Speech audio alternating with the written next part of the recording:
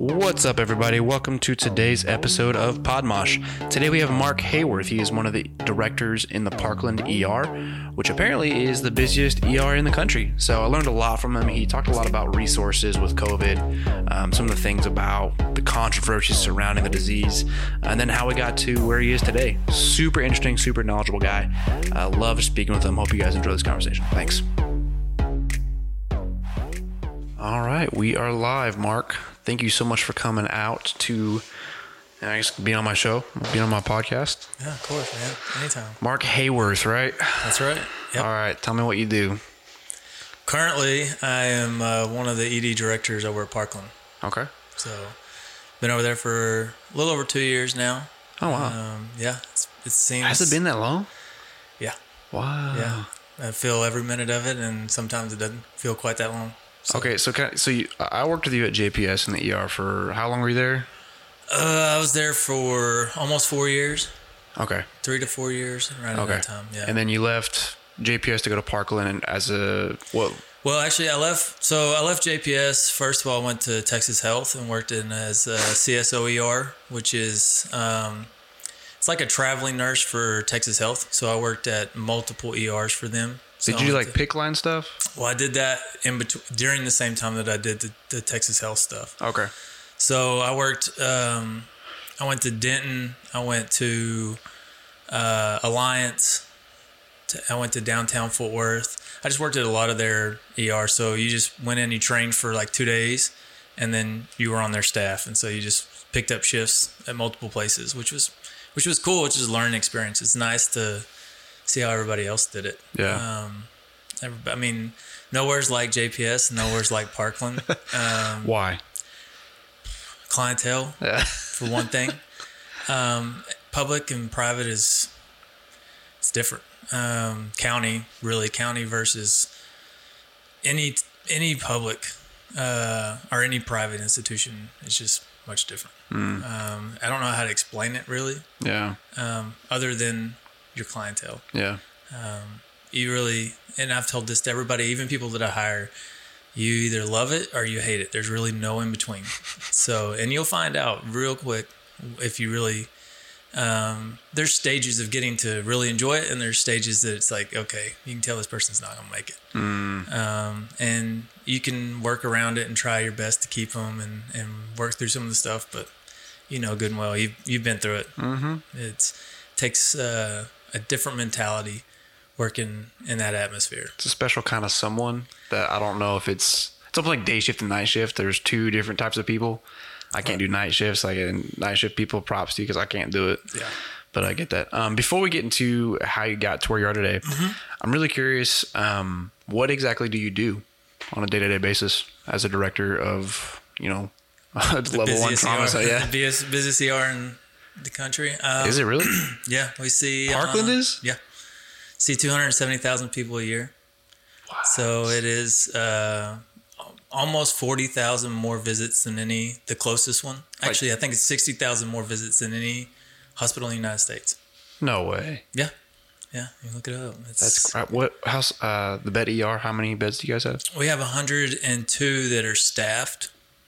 We actually have so Parkland is, and you heard listening to Shuri listen to her podcast I was talking about on the way here, and she works in what's called our OGIS, which is like a female, and she doesn't work for OGIS, but we can get into the politics and all that behind Parkland if we want to, but actually probably shouldn't. But probably not. Yeah. We're just going to talk about you, Mark.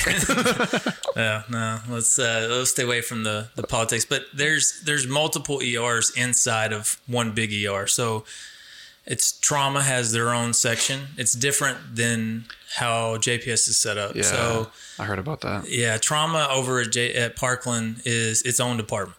So they have their own management team. They have their own directors, and then they have it's called a program. And so, and compare that to JPS. So JPS has a similar setup.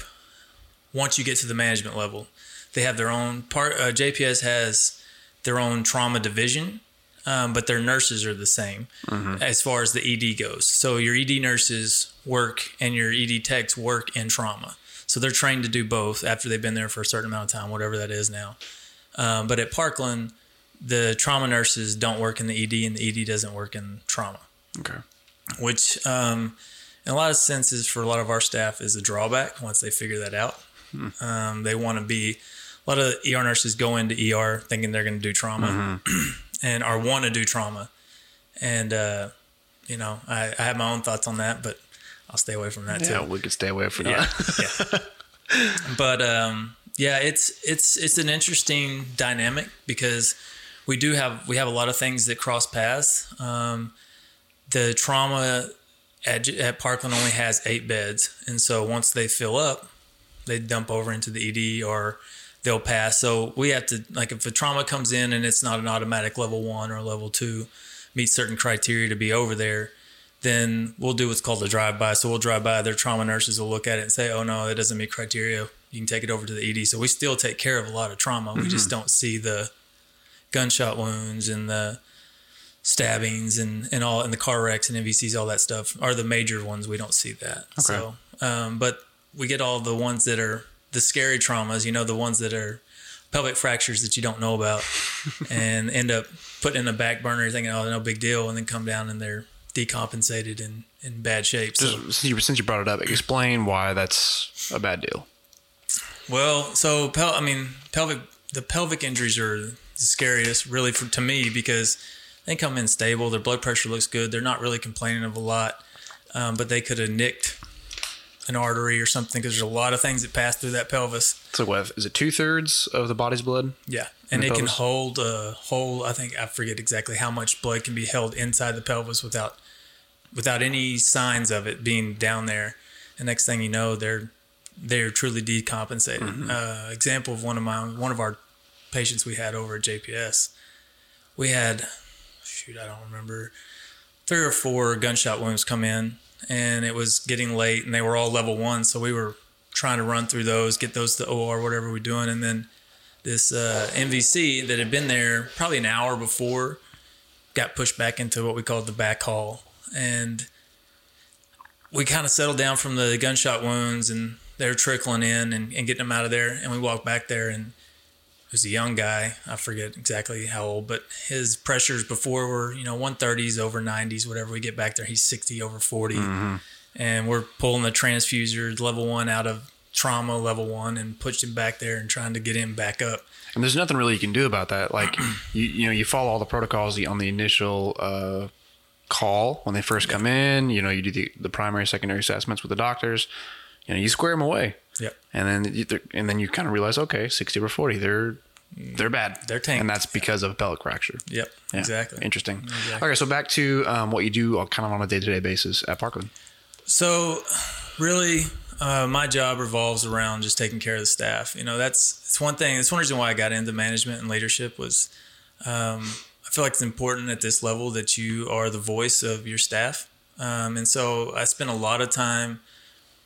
What I do differently from what I've seen other people do is I spend a lot of time trying to get to know my staff and getting to know what they need and what they want in order to do their job. So that's with the staff the size that we have. Which is how much? We have about 500 employees in the ED. So we spend, there's a lot of things that people would say, oh, you do a lot of trying to hear the voice of the staff, and then it gives them time to come in what they call, I don't know if we want to be PG on this podcast, but call bitch sessions or whatever. And and it's not, it's learning. You really need to give people an opportunity to voice what they want and give them that platform, but also be able to correct and say, kind of push them in the right direction. So I would say probably 50% of my job is spent doing that. And the rest of the time is attending meetings and listening to things that looking at metrics and how we can improve and trying to make adjustments to what we currently do. COVID it is what it is. I want to get into a little bit of that because you posted something that I want to get into a little bit later. Yeah. But before we get into that, so you are really employee centered. You really want the employees to have a great experience, that they feel heard. That's not normal, especially at your level. And you have a master's in what? I have 2. I have a master's. Of course you do too. No, you're good. I have a nursing is second career for me. I have a clinical physiology degree that I was prior to becoming a nurse, which is it's cardiac rehab. It's physical therapy for the disease population is what I call it. So we do a lot of you were able to do exercise prescriptions for diabetes, heart disease, all of that. And our main focus in that program was people who came out with open hearts, fresh hearts, what we used to call them. And we would pick them up day one, post-op day one, and we would get them out of bed and start walking them and trying to do and get all of that. That's a master's in clinical physiology? Mm-hmm, clinical physiology, yeah. Man, that's awesome. I didn't know that. What's your undergrad in? My first undergrad was in kinesiology. Oh, wow. My story, if you want to start from the beginning, let's just do it chronologically. From the beginning, I remember, because the reason why I really liked your story initially was because you and I talked a lot about that when we worked together. You told me, hey, man, keep pushing with whatever you want to do, keep pushing. And I still am. You know, I'm working on my degree as well. Nice. But you told me, at one point you were working, 3 jobs, janitor, wife. You have 4 kids now? Fourth, just had the fourth. Just had your 4th. Congratulations. Thank you. So kind of start at the beginning. Okay, so I don't know how much of this you know, and obviously the listeners don't know right now, but in high school I was I played football, and I thought I was going to go to college to play football, or I did college actually to play football. My junior year in high school, actually my sophomore year in high school, I went to Granbury. We won state in soccer. And soccer was I played my whole life, enjoyed it, whatever. Played in high school just kind of as something to do. I'm one of those people, I have to be busy or I'm going to be doing something I'm not supposed to. My parents said that my whole life. I mean, that's just me.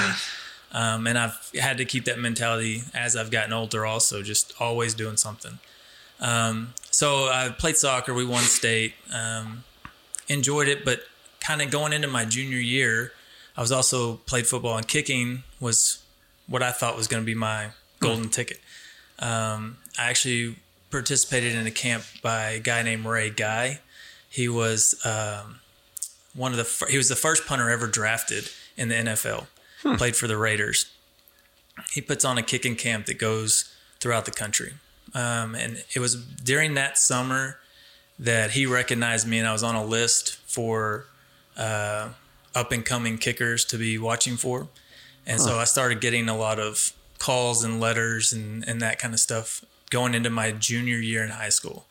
And several of the people that I was working with had said, you need to stop playing other sports, just go in and focus on football and kicking. You need to stop playing safety, and this is what you need to do.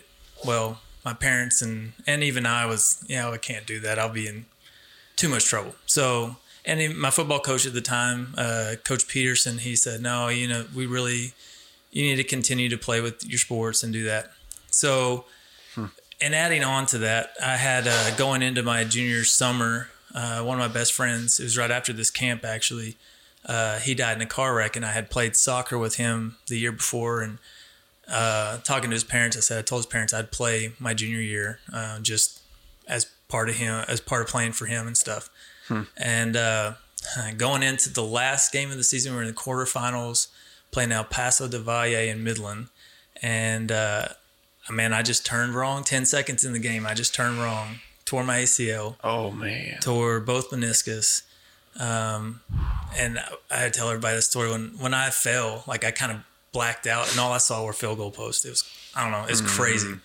And people think I'm joking, but I'm serious. Anyway, it was one of those surreal moments, you felt like something, it just changed. Yeah.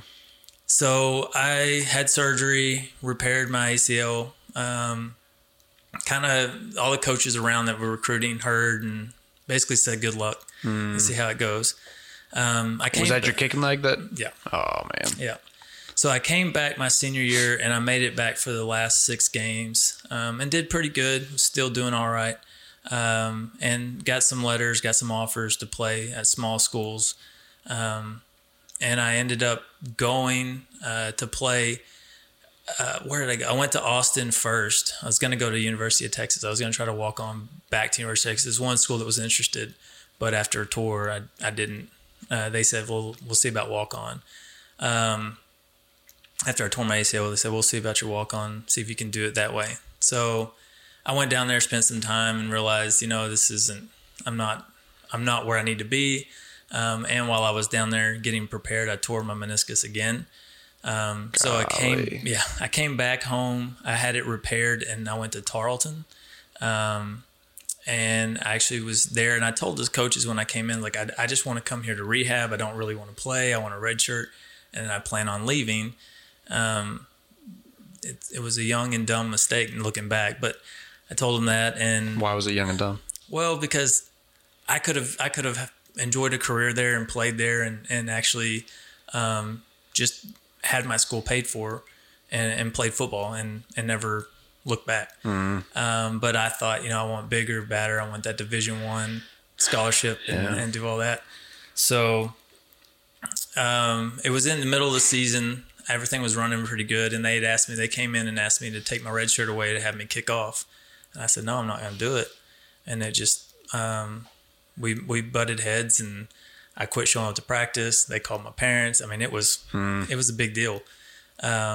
But after that point, I actually tore my knee again, and got my meniscus fixed. I went to a junior college for like a week, and I was like, this isn't going to work. I'm done. So I headed back to Tarleton and ended up just going to school. I talked to the coaches several times, and I kind of burned my bridge at that point. And so I never went back, never played again. It was looking back, like I said, if I would have just stuck it out and done it, I probably would have played and enjoyed 4 years of. Well, hindsight's 2020. Yeah, exactly. So it's just never. I learned from that lesson. I'm trying to learn from everything like that, and you never get too big for your britches. Really, is the point I learned from that, and you never know what's going to happen, and don't ever burn. So that's bridge. Actually really interesting because you're in a spot right now that's a successful position. I mean, to get to 2 master's degrees, a track through kinesiology, cardiac rehab, JPS, now Parkland. But that's kind of a big deal. And that lesson learned back then is really, I think, paving the way for how you are today, where, you're kind of in a nice position, but you're in a position that's like people recognize. Working with you and alongside you, I recognize you're not normal. Like you're different, and that's cool. And it makes sense now that like you learned that lesson back in high school, and that's literally shaped who you are today, where now you're like, hey, employees, let's see how we can make this better. Let's communicate. Let's try and make this a 2-way conversation, not just suck it up and move on. Yeah, that's a big deal. Yeah, I mean, and there's every time I go into like a job, if I've ever been in a job interview, there's people, they always ask the question, well, what kind of got you to this point? What job changed your mind? Along with just how things went through sports. One of the things you mentioned earlier was being a janitor. I had a master's degree. I couldn't find work. It was during the recession, and I was working as a janitor and a part-time football coach at a private school in New Jersey. And I learned a lot. Sometimes you got to do what you got to do, and it's humbling, and knowing that, just because you have a piece of paper, you still have to have the ability to work, the want to work, and understand that sometimes you just got to do what you got to do. It's kind of funny because your story, even you telling me that you were a janitor back then and looking at you now, has always been in the back of my head. I don't know why. I still remember we were talking in Trauma Hall, and you told me that story. Mm-hmm. And today, even where things have never gone how I wanted them to go, I never thought I'd be a stay-at-home dad. I never, in my wildest dreams, I thought I was going to be a doctor, right. Traveling the world. And then all these things happen, and then I'm like, man, this is not how I expected my life to go. And then I remember you telling me your story, man, I had a master's degree. I was working as a janitor. That's not what I wanted to do. Yeah. Then I went to nursing, and now you're director of the busiest ER in the country. And so that has inspired me to be able to do more of the things that I want to do, do the things I don't want to do the things I want to do. Right. Yeah, exactly. Yeah. I mean, sometimes you just got to do it, So after high school or after college, what happened next?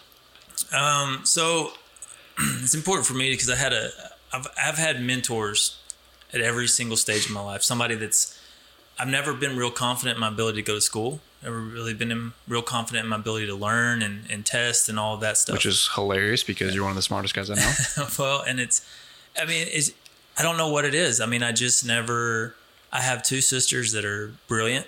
It wasn't work for them. But they learned differently. They learned from an early age academics. I wasn't somebody that I can't read it and really get it. I have to see it, but if I see it, I can do it. I was one of those kids that took everything apart, and I knew how to put it back together. I figured out how it worked. That's how my mind works. Yeah. And I think that's important for really everybody. If you can figure out how you learn, everybody learns. Everybody learns. How you learn is different. You know, you could read a page and instructions and understand it, move forward and be good to go. I can't. If I watch you put it together, though, I got it. We're good. Which is the kind of frustration for me on how a lot of the education system is today. They always want to teach you, the kids, whether it's grade school or high school or college, like they want to teach you one way, and you have to learn it that way. And if you don't learn it that way, you're special. Yeah, exactly. That's messed up. Yeah, you get tagged pretty early as, oh, well, that one, we need to put them in that class so that they can learn how to do things differently, because that's just going to be their life. And can you imagine if like our entire system was actually built around changing how you teach to the person? Yeah. That'd be crazy. Yeah. I'm sorry. No, but it's true though. I mean, yeah. I think that you can take that in every single level. You have there's about 3 ways that people learn, and it's, you know, tactical, visual, auditory, all of those things, and combining them into one resource and how you teach is how you're going to get most people to learn. And that comes from us, because we're constantly at what we're doing at Parkland level, at every level, is we're constantly changing. And so having to teach people how to do that, it's so simple to get caught into the processes and just sending out that email. I mean, I'm guilty of it. And I'm just going to send out this email, check that box, move on. And that was one of the other things moving into leadership, is I don't want to do something just to check a box. You know, there's so many things that come down from leaderships above that say, hey, we need to address this and take care of this and make sure this works. Well, it's easy just to say, okay, well, let's put this process together. Okay, that box checked, and move on. But it doesn't change anything, you know? So why does that not change anything? And what have you done to change? Well, I mean, people don't pay attention to it. It doesn't have any meaning to them. If you don't give somebody a reason why you want to do something, that's huge to me. You have to be, if I'm going to tell you that we need to change this, but I just tell you it's because I said so, you're going to have a few people that say, okay, fine, we'll do it. But most people are going to say, that doesn't make any sense. I'm going to do it the way that works for me because I'm quicker at it. I have other things that I'm worried about. I need to do this. But if I give you the reason why and get you to buy into it, you're going to hold everybody else accountable around you to do the same thing. And so that's how you get movement. And that's, I mean, long-term goals, that's where I'm headed. That's what I want to do. But man, I don't know. There's so everything that I've done's led up to where I'm at and kind of put me with the ideals that I have and why I want to do what I do. And it all stems to, you know, as a nurse, as a tech, as a EMT, a paramedic, your patients are what you care about. And as you move up, your patients change. You know, my patients aren't necessarily the patients anymore. It's the staff that's taking care of the patients. And that's how it has to be viewed. I need to give them the tools to take care of the patients. Not that I don't care about the patients, I do, but I'm not the one laying hands on them. Yeah. And if I'm giving you the tools to do that job, you're going to be much happier with the appropriate tools, doing it in the way that you want to do it. Yeah. Which in turn makes a better system. I mean, and taking care of the patients that can't take care of themselves, that is the Parkland and the JPS. That's why I do what I do. I'm not saying I'll never work at a public hospital again, but I mean, a private hospital. I was like, wait a minute. Yeah. I would never say that I would never do that, but it means a lot more to me being at a Parkland or a JPS. It just, you see the outcomes better. You deal with a lot more. Yeah. But, you know, it's one of the things I heard Cherie say is that in her drug rehab is you see the same people come back every day. You have your regulars, and then you get you get used to those regulars. And when they don't come in, you wonder where they're at. You know, what happened to that person? Where are they at? We need to check on them. We do that all the time. See, it's kind of funny because I was almost so tired of the regulars because I saw that, like, because they're homeless or because they're taking advantage of the system, they're not really, they're actually, like, I'm paying for their bills. I'm paying for the medical bills. And and I'm still working on not hating homeless people. Yeah. I mean, to be honest. Right. And I'm trying not to, like, okay, where are these guys coming from? It's kind of funny because in one of my, I'd write a 2,000 word proposal, simulated proposal to the mayor about how to fix our homeless population. And it turns out, like, you know, on average nationwide, one homeless person costs the city that they're in around $40,000 in economics for them to live there, even though they're homeless. You know, the things that we pay for, it comes to about $40,000. Right. But if you give them these kind of the top down, if you give them almost a tiny house, like it's like $10,000 or $15,000 for a tiny house, they see what it's like to actually live in a home, and they don't want to lose it. And then you start building a system around that idea, and you actually save. Oh gosh, I added it up. It was like. So right now, Tarrant County spends around, this is a rough estimate, it's like $80 million in the homeless population. I think you would save about $60 million if you just did this system. Yeah. It's just things like that. Right. So I was having a hard time, like, actually caring for these people because I really didn't like them. Yeah. So to hear you say that, that's awesome. Like, I want to be like that. Yeah.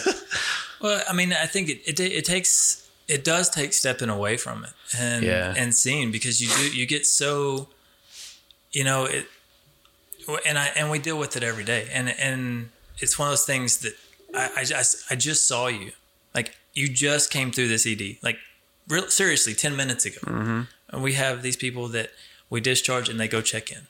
They discharge, they go check in, Or they call 911 because they want a taxi drive. Yeah, exactly. And it's frustrating, but I mean, I put myself in their shoes. I don't know what I would do, and it's not fair to make the assumption that I know, because I don't, and I don't know what they're dealing with. I don't know what happened to them before. I don't know why they're in the situation they are. I mean, everybody jumps to the conclusion, oh, they're just, you know, they're out there looking for drugs. They have a drug problem. They have this and that, and we don't know that. I mean, if we want to get into that kind of talk, our mental health resources in this world are horrible. If we really wanted to save money and figure out, we would dump a lot of money into mental health and figure out how we can better serve that population. Well, it's kind of funny you bring that up because that was one of my topics in the proposal, where there was a city in Italy, it was 1978. It's like not Trebek, but it starts with a T. They got rid of their 1,200 bed hospital lockdown facility for mental health. Got rid of it completely, closed it down, and replaced it with, like, community housing. And people with mental health, like severe mental health, whether it be schizophrenia or severe depression, whatever it is, could voluntarily come in. And the staff that it was like, if you almost like if you came into my home, it's like, hey, let's talk about your anxiety and your depression. How can I help? And there's just people in plain clothes. There was no locked doors. They could come and go as they please. There was no fear that we were going to juice them up with medicine. Right. And that has led to a lot of our mental health crisis today, the system we have in place. Yeah. And so all the city in Italy did was take away the prison system pretty much and replace it with a community-based, connection-based housing system. Isn't that interesting? Yeah. I mean, just like you said, there's so many things that we could explore, but we don't. And it saves us money in the long run if we do it, but we're just not doing it. Yeah. I mean, but I know that we're going to get on this topic later, but I think that COVID has kind of highlighted a lot of downfalls in the healthcare system. And really not even so much the healthcare system, but in our population. When you say our population, you mean like our local area or America? America. Okay. Just our thought processes. Everybody, there doesn't appear to be a whole lot of, I don't know what the right term is, but people don't really care for anything but themselves.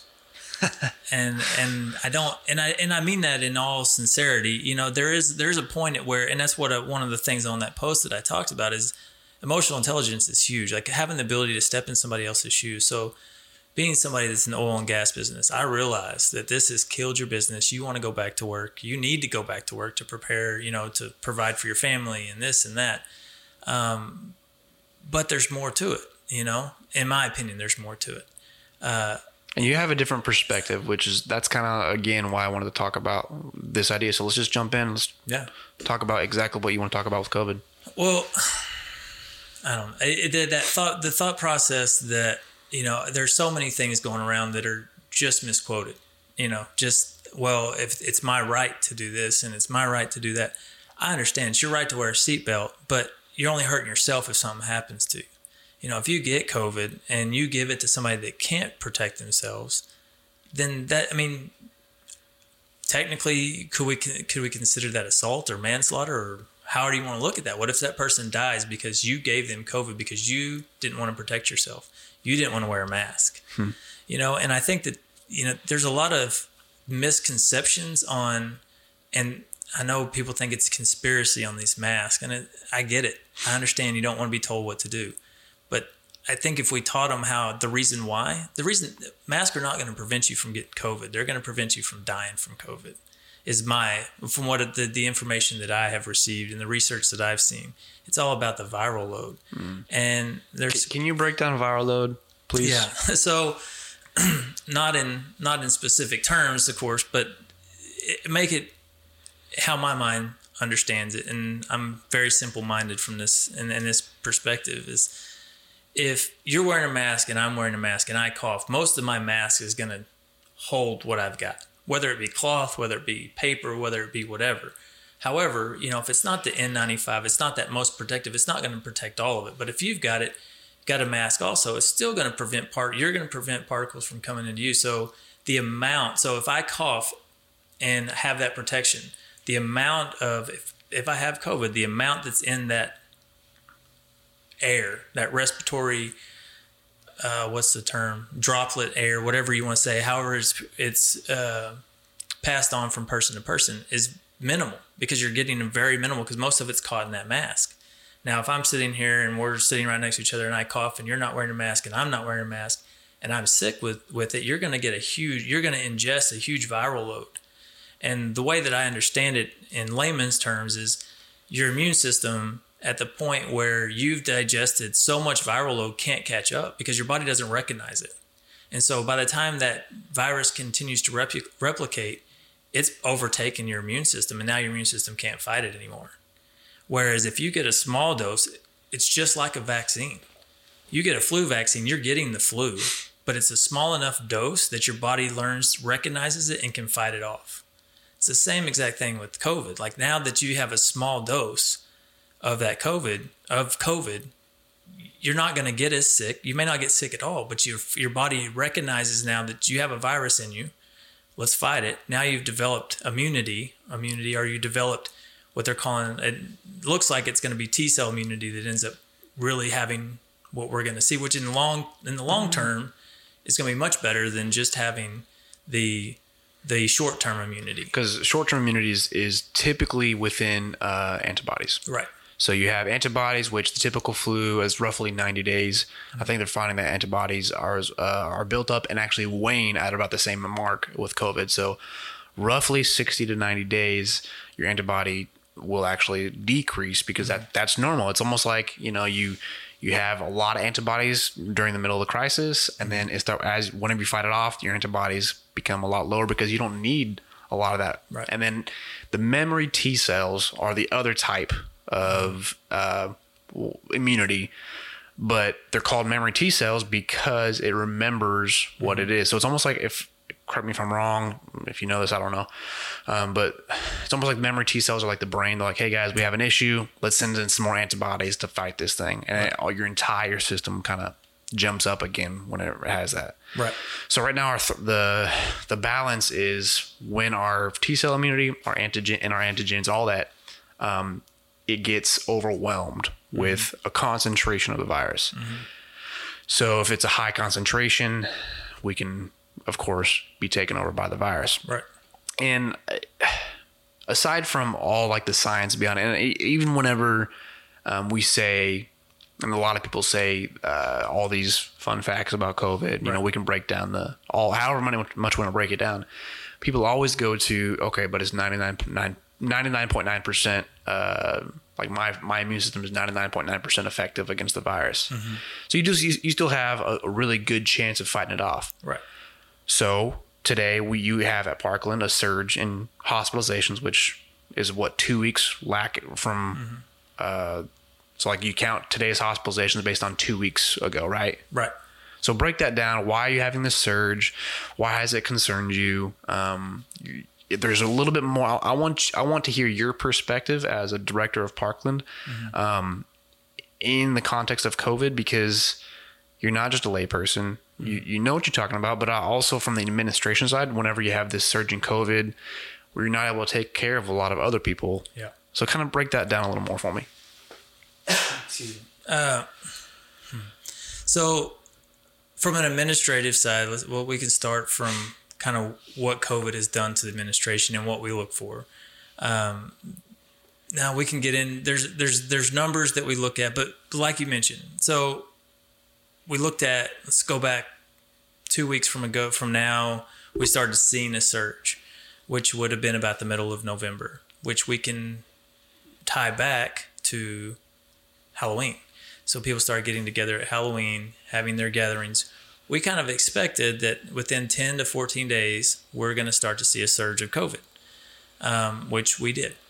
And then also about that same time, they started relaxing all of the masking policies, and the bars are opening back up and all of that. So perfect storm. Exact same thing happened. And was it Labor Day, Memorial Day, whichever one happened in May. It's the exact same thing. They relaxed all the policies, relaxed all of the staying at home, bars are opening up, people can go to restaurants again. And 2 weeks later, we had an influx of patients, knowing we were going to, because it just comes up. Several things that they track that. We can guess at that. The nice thing that was saving us before was that there was stay at home. People weren't going to work. People weren't going to school. And so when they weren't at school, we didn't have a lot of people showing up to the ER. I mean, our volume dropped tremendously. Yeah. We went from seeing on average 800 to 900 patients a day to 400 patients a day. So you're seeing 800, 900 patients a day in a 100-bed ER? Yeah. Okay. Yeah. Okay. Yeah. And that's pre-COVID. And now, even right today, we've dropped some lately, but we got back up into 700s as of about 3 weeks ago. We jumped back up, but the numbers then, once the media started talking about having the COVID, started seeing COVID numbers rise, we started seeing our ER numbers drop a little bit.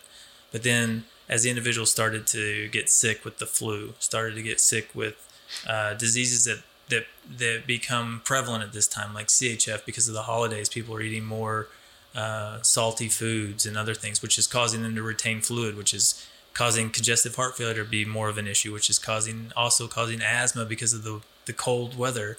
There's a lot of disease processes that get worse in the winter, and so they have to show up to the ER, or they have to show up to their physician. And so having that mixed in with the people who have COVID, you've got problems. Because there's already during the holidays, there's already a very big surge because of flu, because of cold weather, without COVID. Right.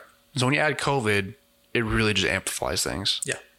Well, and so the way hospitals have handled it, and every hospital's done it a little differently, but like at Parkland, we have separate floors, and it's well publicized, but we have separate floors that are for the COVID patients. Yeah. And so we'll push them into different floors. But what that does is it prevents. So if I block off a whole floor for COVID and say that's 65 beds, now if it's only got 30 beds in it, I can't fill that up with the other 30 patients that might need it.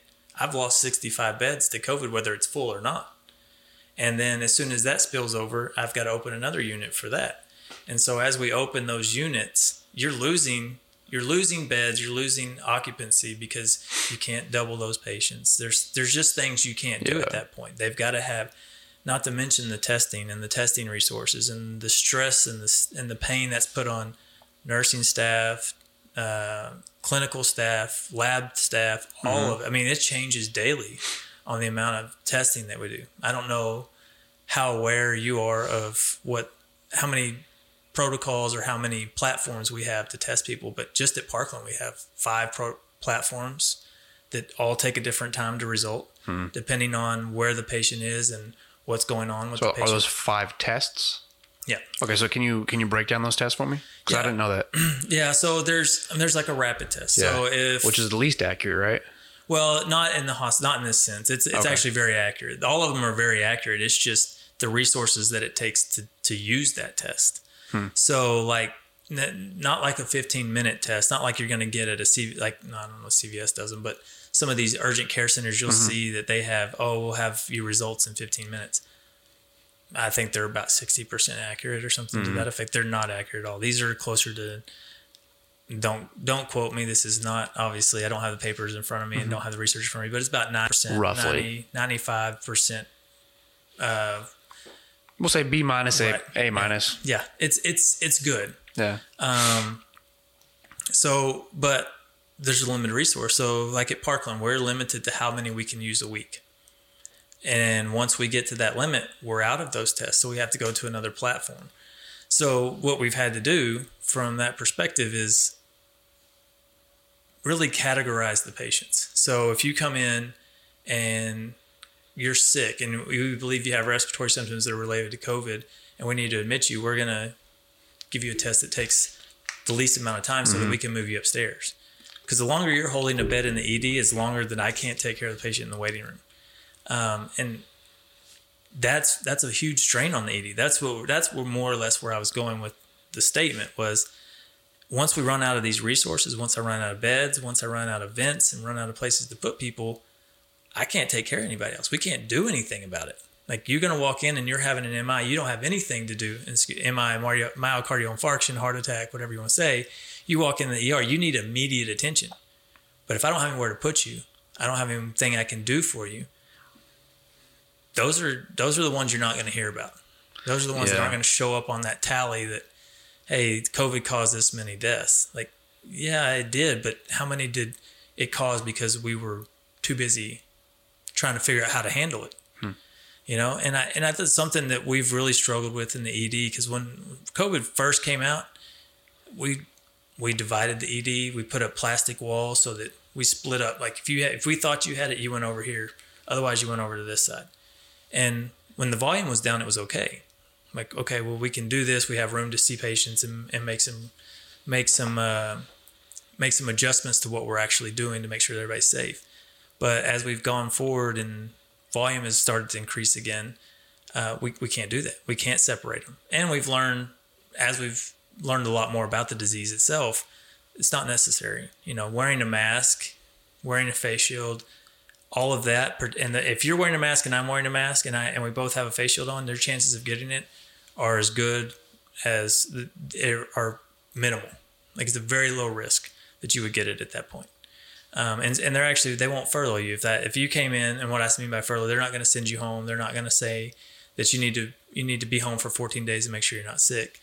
So again, just learning from the processes and what we're doing, we have to get back in the ED to determining if somebody's sick, if that makes sense. And not if they're sick, that's not the right term, but are you emergent or are you not? Can you wait or do you need to go back? Well, it's just like if a mass casualty incident happened and you tag them. Exactly. Tagging them black, green, yellow, red, whatever. 100%. You know,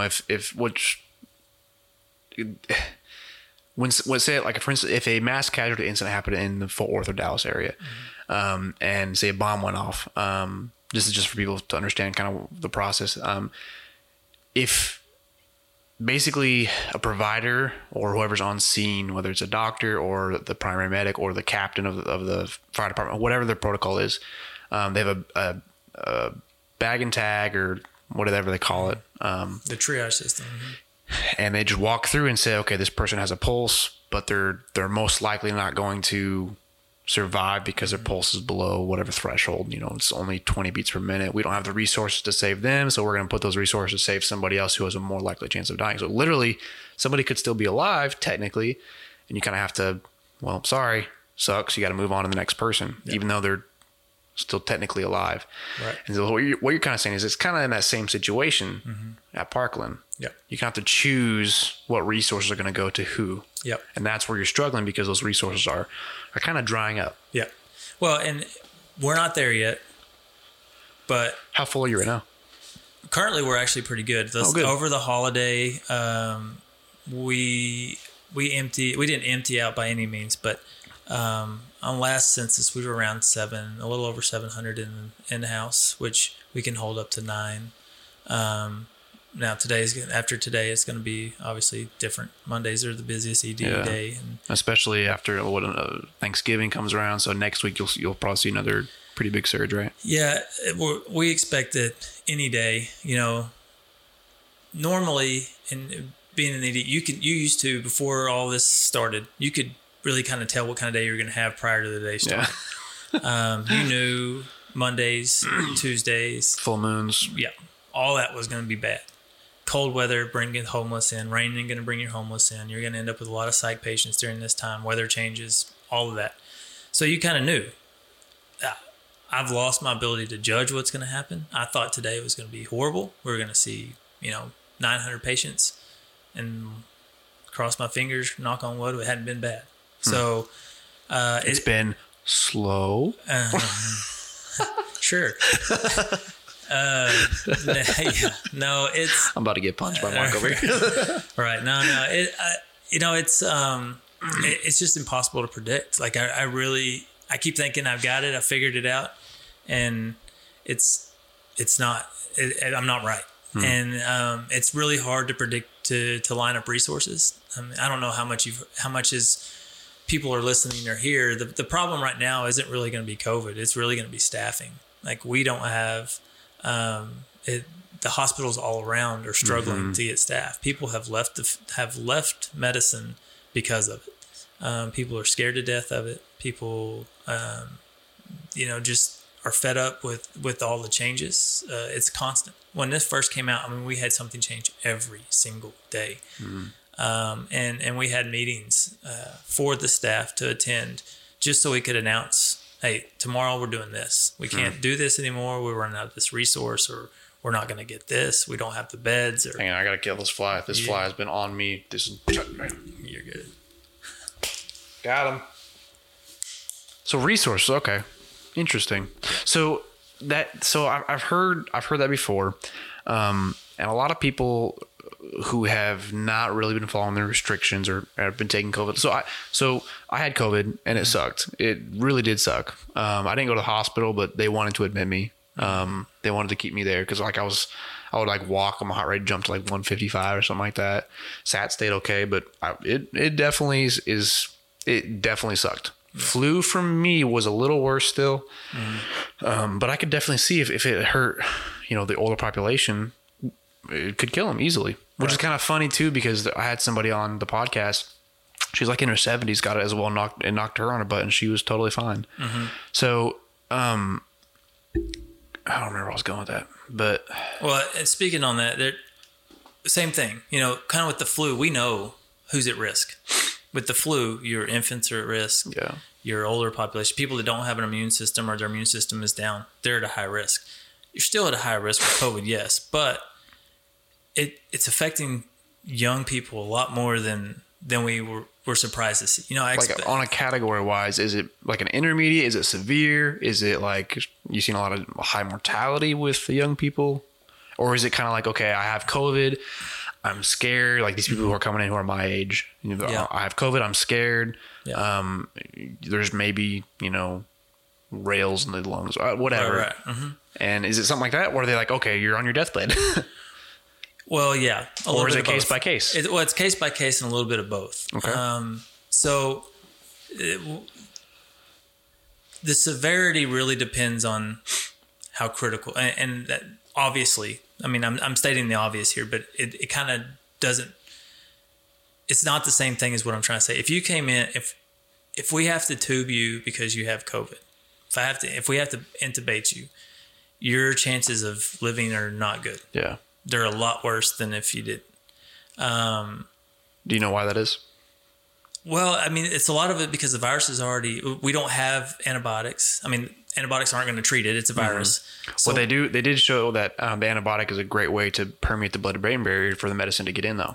Well, that's one, but it also prevents the secondary infections. Yeah. That's the other. I mean, it doesn't heal it. And I want to be very clear on that. Antibiotics are for secondary infections, and they're to help expedite the use of antivirals and other medications that are being used.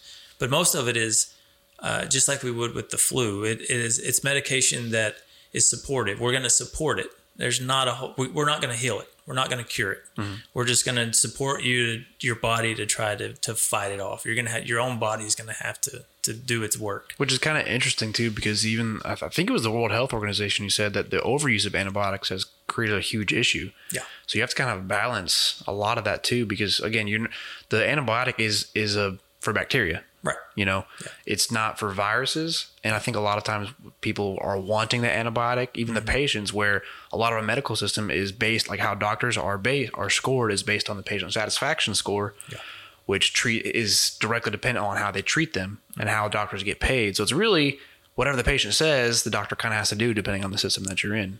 Yeah. And so if they would say, hey, I have the flu, I need an antibiotic, and the doctor says no, then the patient satisfaction score will drop, and then the doctor will get dinged or written up or whatever it is. Yeah. I've heard some doctors tell me this. Mm-hmm. And it's become a huge issue, which now we have overuse of antibiotics because the patient populations have now become doctors. Yeah, right. Which makes no sense. Yeah.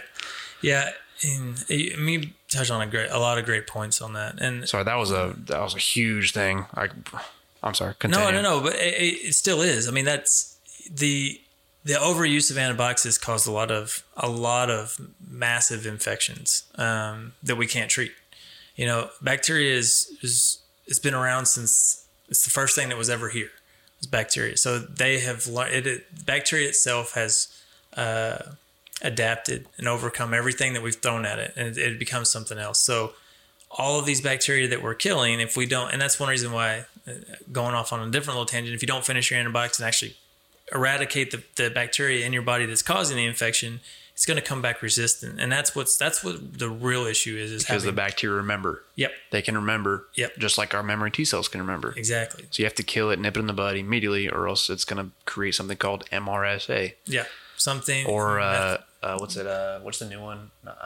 There's VRE. There's tons. Yeah, a lot of super bugs that are killing people, and that's actually an epidemic that people aren't talking about. That's it's scarier than COVID. Mm-hmm. Because there's no treatment. And there was a paper I did a while back that was saying in the next 100 or 150 years we're going to be back to this like 1901 when antibiotics weren't really a thing. Like our medical system won't have antibiotics to be able to treat bacteria because we've overused them so much. Yeah. And we're not like big pharma isn't keeping up with the demand. Yeah. Because of superbugs. Yeah, it's impossible to continue to replicate, and because it's so specific. We have so many antibiotics that means we're going to have so many multi-resistant bacteria, because if you're using the wrong antibiotic to kill a bacteria, that's going to become resistant to that. Mm-hmm. And then when you try to use the right antibiotic, it's already resistant to that class or whatever it is. So it's a tricky balance, but that's one reason why blood cultures have become huge. And it's knowing exactly what's causing the infection so that you can use, instead of using the broad spectrum antibiotic, which is the Vanc and the Zosyn, all these medications that you come in. When we're concerned that sepsis is going to kill you, you're going to get a broad spectrum antibiotic because that's all we got. Have you seen COVID leading to sepsis at all? Oh yeah. Yeah. I mean, there's a lot of, in the term sepsis, yeah. I mean, as far as the people that have come in and have massively infections and Like they go into huge arms. lactate. And Yeah. Oh yeah. Well, because lactate is what it is, but it's horrible. It's really not a great measure because if you have a seizure, 19. yeah, or you've done CPR on somebody and somebody orders lactate, it's going to be in the 40s. Of course they're going to have lactate. Let's just quickly break this down. Lactate, it's a great indicator. Like we use it for like the POC. Lactic acid is a great indicator for the initial diagnosis of sepsis if it's correlated with these other signs and symptoms. Fever is one of them. I think tachycardia. But what the lactic is showing is the lack of the Krebs cycle creating ATP, right? So if the Krebs cycle, so if our body is like the mitochondria is the powerhouse of the cell, right? We all learned that in biology. The Krebs cycle it creates 36 ATP per cycle, and so if and you need that's in the presence of oxygen. That's the biggest thing. Right. So if you're not having a lot of O2 when your body's fighting an infection, O2 is a huge cure. Honestly, it's the thing that gets our body being able to fight. System. Yeah. So the Krebs cycle in the presence of O2 creates lots of energy, but without oxygen, it goes to something called lactic acid fermentation. It only creates about 4 ATP molecules per cycle. Yeah. So we test and use lactic because it's a great indicator when there's not enough fuel oxygen in the middle of a severe infection. Yeah. Does that sound about right? Yeah. It's very, very well. Yes. Spoken very well. And my simple one is that what I normally say is your organs are now anaerobically working, which is inappropriate and not effective. I could have just said that. Well, no, but anaerobically working. but that's the true breakdown. That's how physicians think about it. Honestly, that's not how this simple-minded nurse thinks about it. It's like, okay, they're sick because they're not getting oxygen to heal, and now their organs, and that's one thing we use to determine whether they're in the multi-organ failure MODS. Yeah, and so it's just one tool, but it reminds me of another device we use, and D-dimers to me are useless, and not useless, but as an ED nurse, like why do I want a D-dimer? It's not going to it's going to tell you if you're having a clotting error in your body, you've broken a bone, or you have something. D-dimer is what? A D-dimer is just something that talks about whether your clotting is elevated or not, whether you have something in your body that is clotting more. It's a protein, I believe. I'd have to go back and look at all of it again, but I believe that it is part of the clotting factors. And so when it's elevated, you're concerned that there's a clot forming in your body somewhere. So D-dimers are usually ran to determine if somebody has a PE or not. Pulmonary embolism. So, but if it comes back positive, it doesn't tell you for sure they have a pulmonary embolism. It just tells you that there's clotting going on, abnormal clotting going on somewhere in the body. So now what do you have to do? You have to do a CTA to make sure that you don't have a PE, where physicians that have seen it enough know good and well that they don't have a PE. Yeah. But I've got to, again, this is a system issue. We've developed, physicians are no longer allowed to be physicians. They have to run protocols. Dude, yes. And they run down. Preach. That's the problem, though. Allow them to diagnose, but then also they're going to miss things. Everybody's going to miss things. And they get held to a standard that you can't afford to miss anything anymore. Well, it's so this is what it's changed to. It's changed to diagnostic medicine. It's changed to the lab is diagnosing you and not the physician. Right. And that's been the issue, even with COVID, in my opinion, where like a lot of companies, whether if your employees get COVID, they want that diagnostic test. And especially at the beginning when the tests were horrific, where 40% of them were accurate, they want that positive or that negative, but it was like over half of them will give you false positives or false negatives. Yeah. So it's like, how do you even do that when the signs and symptoms are actually telling you, hey, this person has COVID? I'm 20 something years old. I'm walking down the hallway, not during flu season, and my heart rate's 150s and I can barely breathe. That's COVID probably because we have a lot of these systems. Right. And that's frustrating because it's a lab and they're more prone to issues, in my opinion, than even some of the greatest doctors. Yeah. Well, and medicine has become a CYA culture. We talk about this all the time, and it's Which is cover your ass. yeah, and it's litigation happy. So a patient comes in, doesn't get what they want, whether it be the pain medication, whatever. Well, I needed those, and I'm going to go back, and I get complaints all the time about things that they feel like they should have gotten. And I'm not one of those people that goes back, oh, I'm sorry, you should have done it. Like, no, I'm sorry. I mean, you don't fit. Like, you don't need that. This is why you don't need it. But it's another area where if I explain the why to the patient, it's very hard for them to argue that you're not getting antibiotics because of this. Like, you have a virus. If you understood what I'm trying to tell you, you don't need antibiotics. Antibiotics are going to do absolutely nothing for you. That peace of mind isn't worth the amount of the antibiotics if you have return with a bacteria that we can't treat. So it's all about, and from a patient perspective, from a staffing perspective, kind of just tying it in a perfect little bow here, is being able to, patient satisfaction a lot of times can be healed with explanation and communication and being able to talk to somebody. Which requires time.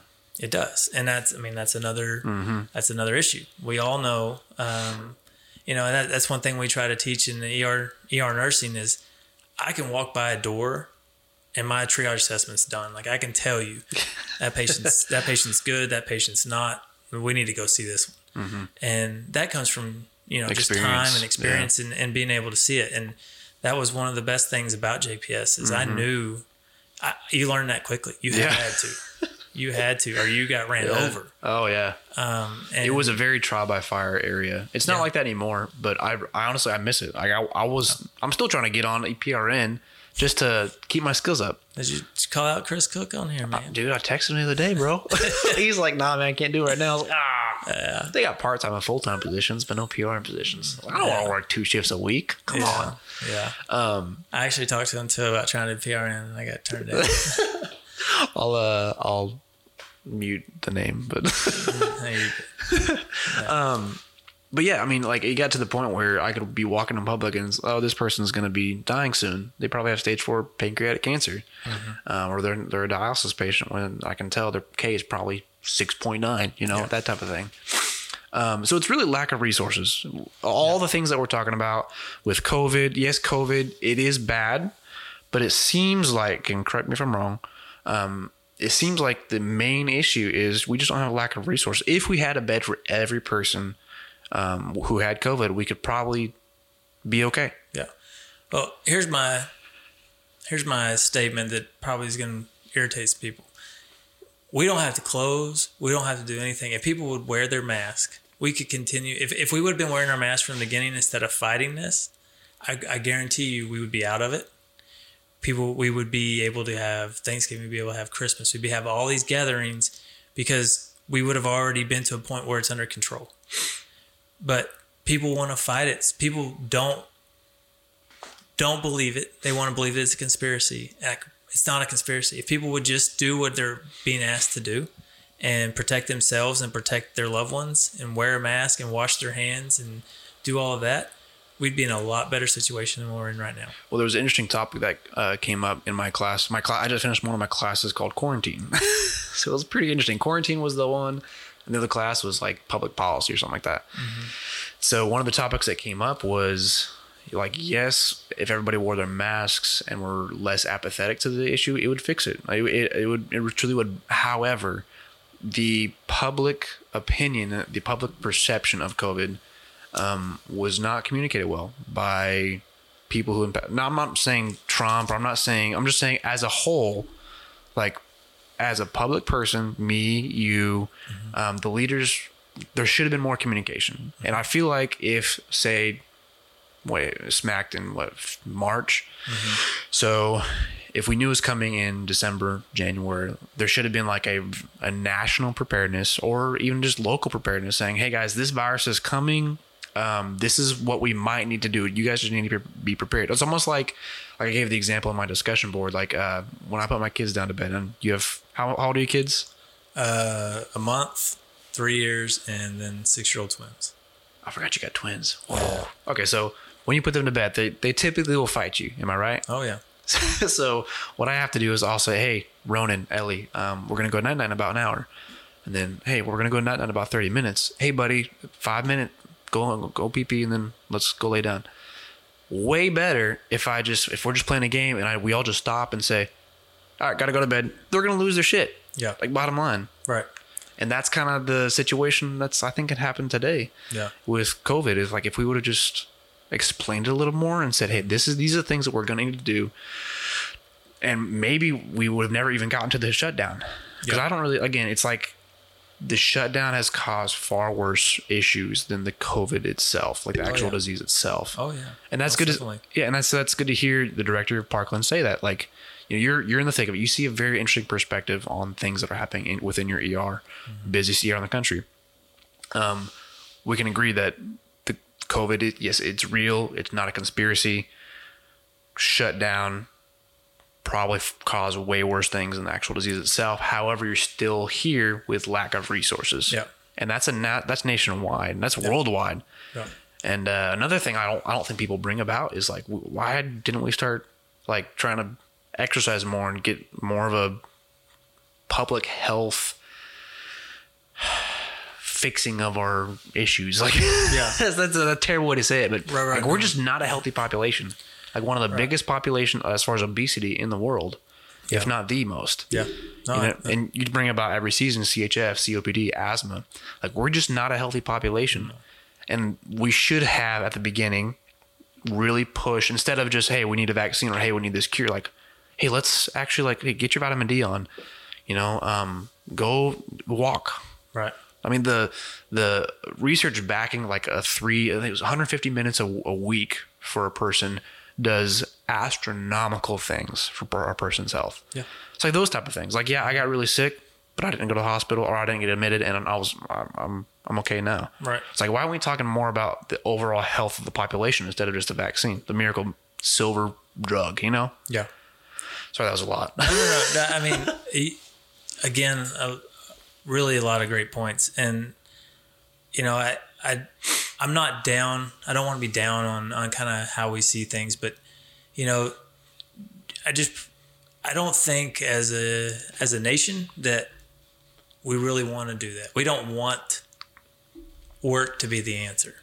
We don't want that working on ourselves. The perception. Yeah. Okay. Yeah. We don't want that to be the answer. We want the answer to be that I can get a vaccine and I don't have to worry about it. I can take care of it. But if I were to eat right and to exercise and to use the vitamins, but I mean, just eating right and exercising is going to prevent 95% of the things that we deal with on a daily basis. There's genetics and things that play into all of that, but, but our population doesn't want to hear that. And I think people need to realize that you don't have to just go on a diet. Like, that's not what we're talking about. Like, just, hey man, maybe have a smoothie, take a multivitamin, not have McDonald's every freaking day. There's a healthy balance for this. It's not wrecking your lifestyle. Yeah. Just switch some ideas. Okay. Morning, I'm going to have some eggs, right, and something else or whatever. And then lunch, I'm going to have a really great smoothie with lots of fruits and vegetables. And then for dinner, I'm going to have a steak. And then 3 times a week, I'm going to do aerobic exercise, which they found is the best way to be able to keep your body healthy from chronic conditions. So things like that. Yeah. If our entire population had that mindset, it might be a little bit of a different story. Yeah. That and communication. Yeah. But I just go back to the masking thing. You tell people to wear a mask and everything's good, and people think it's a conspiracy. So you tell people to exercise and do this. Oh no, they don't want it. Somebody's trying to make money off of me. The government wants me to do this because they have money put somewhere else, or the big pharma is trying to do whatever. It's like, okay, so break down the mindset of that. What, in your opinion, is the core mindset of that idea? Of people thinking it's a conspiracy and that they're trying to be controlled. And, because that happens a lot. Yeah. I mean, honestly, in history, exactly. A lot of people do try and control, even in America. Like, you have a lot of governors in the nation now who are really trying to do that very thing, right. Control the population. And I think it's a mixture of both. There's a lot of conspiracies out there that are true. Yeah. And there's a lot of obviously made up conspiracies. And to be able to determine what it is, I don't know how you do that. But I know in situations like this, if people would listen to the experts, like I don't want to politicize this at all, but if you listen to Trump, just listen to him. He doesn't know what he's talking about. I mean, and I just mean that in a sense that not because I don't like Trump, but or I do like Trump. Either way, I don't care. Doesn't matter. Yeah, you're not saying but one way or the other. He's not a healthcare expert, and he's not listening to the people who are trying to tell him what it is. Well, also, I think you talk about you want to listen to the experts. There's been a lot of just different narratives that have come out from the experts, where the CDC even has said one thing and then retracted it, and the WHO one thing and then retracted it. Yeah. So how do we as people really filter that out, where the experts are telling us one thing and then not? So if there was a continual, and which I get, like, it's a novel virus, it's brand new, we don't know jack squat about it, but there still has never been like a consistent push towards a common narrative. Well, in my humble opinion, if they were just honest about it. So if the CDC came out and was honest about it, because when my IP doctor, when they came to us in the ED and said, hey, we knew about this possibility of this new virus coming over to the what's an IP? Infection prevention physician, our ID doctor, infectious disease doctor. When they came to the ED, I think the first time I heard about what they call it then, like the Wuhan flu or something to that. I forget exactly what it was now, but I heard about it then, and they had a special meeting with us. Like January or? As late December, early January, and said, hey, just FYI. And my first thought was, it's the flu, whatever. It's just a version of the flu, because we've had the swine flu, we've had the bird flu, we've had these other things. I'm not worried about it, whatever. Then a little further down the road, we start hearing about all these people in China. And I think that's probably part of where the conspiracy started, because we really don't know what happened in China. We can't trust from what I understand, we can't trust the information that came out of there. We don't know exactly what. Everybody dies off. Yeah. I mean, honestly. Yeah. Like 2 of the guys drowned. Okay. Yeah. Well, and they do a good job of keeping a good job. They keep it all within, and try not to get the data. Yeah. At least that's the perception. But what I've learned, and I've learned this from my staff, if I'll own the fact that I didn't know, this is what I was told, and this is what I thought. But as we've moved forward, this is what it is. And this is what we need to do now. So if the CDC came out and said, you can do this, this, and this is what we understand about the virus. And then 2 weeks later, they find it something different. They come in and said, listen, then this is what we thought. This is why we said that. Now we're here and understand it a little bit better. And this is why we're saying this versus, oh no, masks aren't good for you. Masks are good for you. Masks aren't good for you. They're not going to prevent anything, or whatever the narrative is. Yeah. But people don't want to own the fact that, or even explain the fact. If the reasons for masking were really explained and talked to about viral load and how it really it's not going to prevent you. The thought process that a mask is going to prevent you from getting the virus is the wrong thought process. And that's something we even talked with. Remember Dr. V, Dr. Veer? We talked about how there's never a silver bullet in any type of science. And I think that's what everybody's wanting. They're wanting a cure for everything. They either go to the far left or the far, not the aisle, but just on the pendulum. Yeah. They either they're either far left or far right, either so conspiracy or not. There's never a silver bullet. So we have to take that collective approach to have a healthy thought process. So what you're saying is, if at the beginning there was more communication on saying, hey, this is novel, we don't really know a whole lot about it, this is what we want to do, you think it'd be a little different? I think that's if I was a government official and that was how I did it, and not that I may not win any election because this is how I approached it, but if you own the fact that I didn't know, but this is what I was told, this was the best information I had to make the decision at that point. And that's what I'm telling my staff now. When we first did all of these things, this was the information I had. So this was the decision that we made. Now we've learned that that's not necessary. But staff is scared to death because this whole time we've been telling them they need this, this, and this in order to protect themselves. Well, truth be known, you don't need this, this, and this. You just need one of whatever this is. Just a mask. Just a mask. Or, and I'm talking about, we could say that about anything that comes up. When you react that way, people think that that's how it needs to be. And then when you start to back off, people think, well, they either run out of resources or they don't care, or they, it is what it is. But no, the fact is we've learned more about it and we know how to protect you. So we don't need all that stuff. And it's actually what I'm scared of happening in an ER setting is that when we focus on something like COVID and we try to identify COVID, we miss the big picture. And that's what I'm talking about when we talk about triage and identifying sick versus sick. If you come in and COVID is killing you, you need to go back. If you come in and COVID and you have COVID and I know it, but you're stable, you can wait. You come in and you're having a heart attack, you need to go back. You come in and you're having chest pain related to picking up too heavy of a weight, you can wait. We have, and that's what's scary about medicine, and especially in the ER setting. I need to identify who needs to be treated right now. And when we start to focus on things like, and we saw this when we went through a stroke process, and just kind of back off of COVID for a second. But when we started teaching staff, because our stroke recertification is coming up, we started teaching them, hey, remember the signs of stroke, your arm weakness, whatever it is. So person checking in, the patient starts focusing on that. So somebody comes in, we saw this several times. Somebody comes in with left arm pain or numbness, and first thing to do, code fast. When you send this patient back, make sure they're not having a stroke. Well, if they would have continued on with their assessment, the pain started with the chest pain. Mm-hmm. So now I have a person waiting for a CT who really needs an EKG and go to the cath lab. Mm-hmm. So when you start to put that in the mind of a medical professional that we need to focus on this, you're missing too much. Which the whole it's the blinders. Exactly. We've talked about that a lot before. Exactly. It's very easy to get those blinders on. Yep. So how do we not? You can't focus on it. I mean, if you go to the basic, COVID is not going to change. You're not going to appear well and be dying.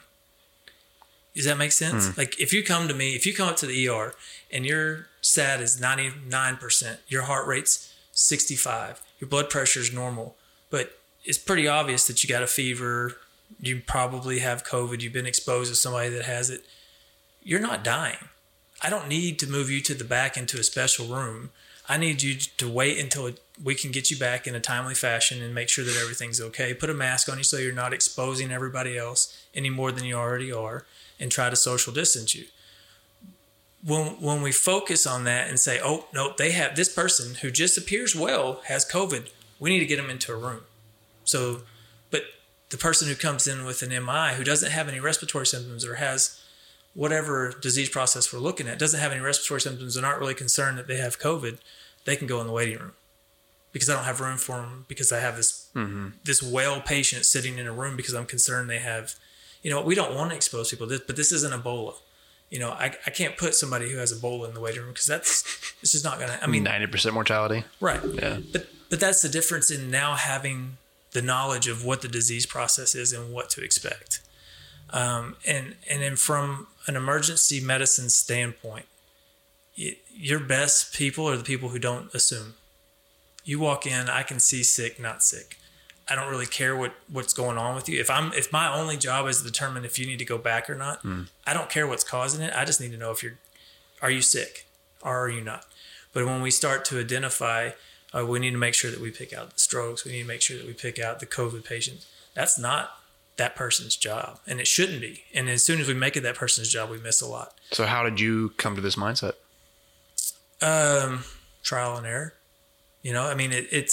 It's by seeing the people who we, not at Parkland so much, but in emergency medicine in general, when you start to focus on things, you miss the important stuff. Or when you start to focus too heavily on one thing, if that makes much sense. But which I think that's kind of what we've done with COVID. We've focused on one thing, whether it be mortality or it doesn't really matter. It's like, okay, what is the big picture of this? The big picture is that we've shown how America doesn't do well in a pandemic or an epidemic. Something needs to change. Yeah. They don't do well when they're told what they need to do. And that was something I said before. Like I've kind of realized, people, we're all about freedom, but a lot of people have pushed for their freedom so much that it's kind of become their own prison, you know, and you've kind of already robbed your own freedom by pushing for freedom too much. Yeah. It's like, yeah, it's like having that choice is good. Like we want to have that choice, but do we want America, even to this day, amazing country compared to so many other places. Right. Have you been able to travel much at all? Like, New Jersey. It's much better here. I'm just kidding. I still remember, man, I went to Nigeria a while back and it took them 45 minutes to get from the front. It was a guy with a basilar skull fracture from MCC. And it took them 45 minutes to get this guy who I saw who was a brand new EMT. And they, like, imagine, so here's the room. Their hospital is a bush hospital. And they roll this guy in. They kind of just carry him. They just throw him on the table. And you see blood trickling from the ears. You know, one whole side of the face is just shattered. And they sat there talking about what to do for a long time. And the OR was like, this is the ER. And this line right here was the OR. That's the OR right there. And all he had to do was move into a room. And it took him 45 minutes. So it's like those type of things already shows us how really well off we are. Yeah. But now we know, okay, we've kind of gotten a little much on some of these things. How can we get more resources, a better response to a future pandemic? Because this is going to happen again. You know, there was a study that showed about every 100 years ish, there's a bad pandemic, one that actually kills a lot of people. Yeah. 50 years or so, there's an okay pandemic. And we're going to see more in the future. Like what needs to happen in the future is more surveillance on zoonotic diseases because of bats. Watch out, man. Yeah. It seems like everything comes from a bat. Yeah. Have you noticed that? Yeah. Or a bat mixing with some random animal. Yeah. Yeah, a monkey. Yep. So there needs to be more like surveillance on the bat population and less like, let's start surveying at square one. Yeah. Instead of, okay, now we have a disease that's in the population and America doesn't know what to do. Yeah. And that's kind of what's going to, again, lack of resources. Right. Well, and I mean, this is very conspiracy theorish of myself, but people are watching how we've responded to this and don't think that people can't develop this. Yeah. I mean, there's still a thought process that this was developed. Honestly, man, I think it is. Yeah. I think it was, to be honest. That being said, I don't know that it was developed to be this kind of pandemic. I don't know that. And I won't say that because I don't know. And I don't want to be that person, you know, but there's the ability to develop it. And like I said, people, we have a target on our back because we're the best country in the world. And people are watching how we've handled it. A lot of people think this is the trial run. Get into conspiracy theories. I mean, there was one report that was written it was probably 20 or 30 years ago. It was a pandemic response plan, and it was pretty much this response plan, and it was saying this is a trial run. Yeah. So that's kind of scary. Yeah. But honestly, we could use it as a trial run and realize, okay, every hospital sucks. Right. like the hospitals need to have some sort of resource put in place. Now that's going to be more coordinated with local and national governments, state governments. Right. And that's going to take national leadership to be able to coordinate state government response plans for the local. So it's like, you know, top down type of thing. Yeah. Well, and it's, you know, and it's elected officials, in my opinion, that will listen to who truly are the experts, you know, like, having committees put together with people that actually know what's going on versus somebody who was elected into an office who has a law degree or has something that really has no idea what happens in the hospital, you know, and hospital politics are hospital politics. I mean, it's literally its own political system. I took a class in grad school, my second grad school, on basically hospital politics. I like how you snuck that in there. That was pretty great. Yeah. My second grad school, you know. Well, you know, dude, I mean, props to me. That's awesome. That's all. I love that. I want to be like you one day, Mark. No, it's a lot of debt for a lot of nothing. But seriously, there's a lot of people that are leading things that, in my opinion, that's one thing as a leader that I hope I never get into. That I don't speak on something that I have the ability to find an expert on. Use your resources is what my mentor told me when I went to going back to where we first started with all this. Is wanted to identify my mentors. And one of my mentors in the first, when I went to Tarleton, I got my kines degree. I had a professor who I was in it to get out.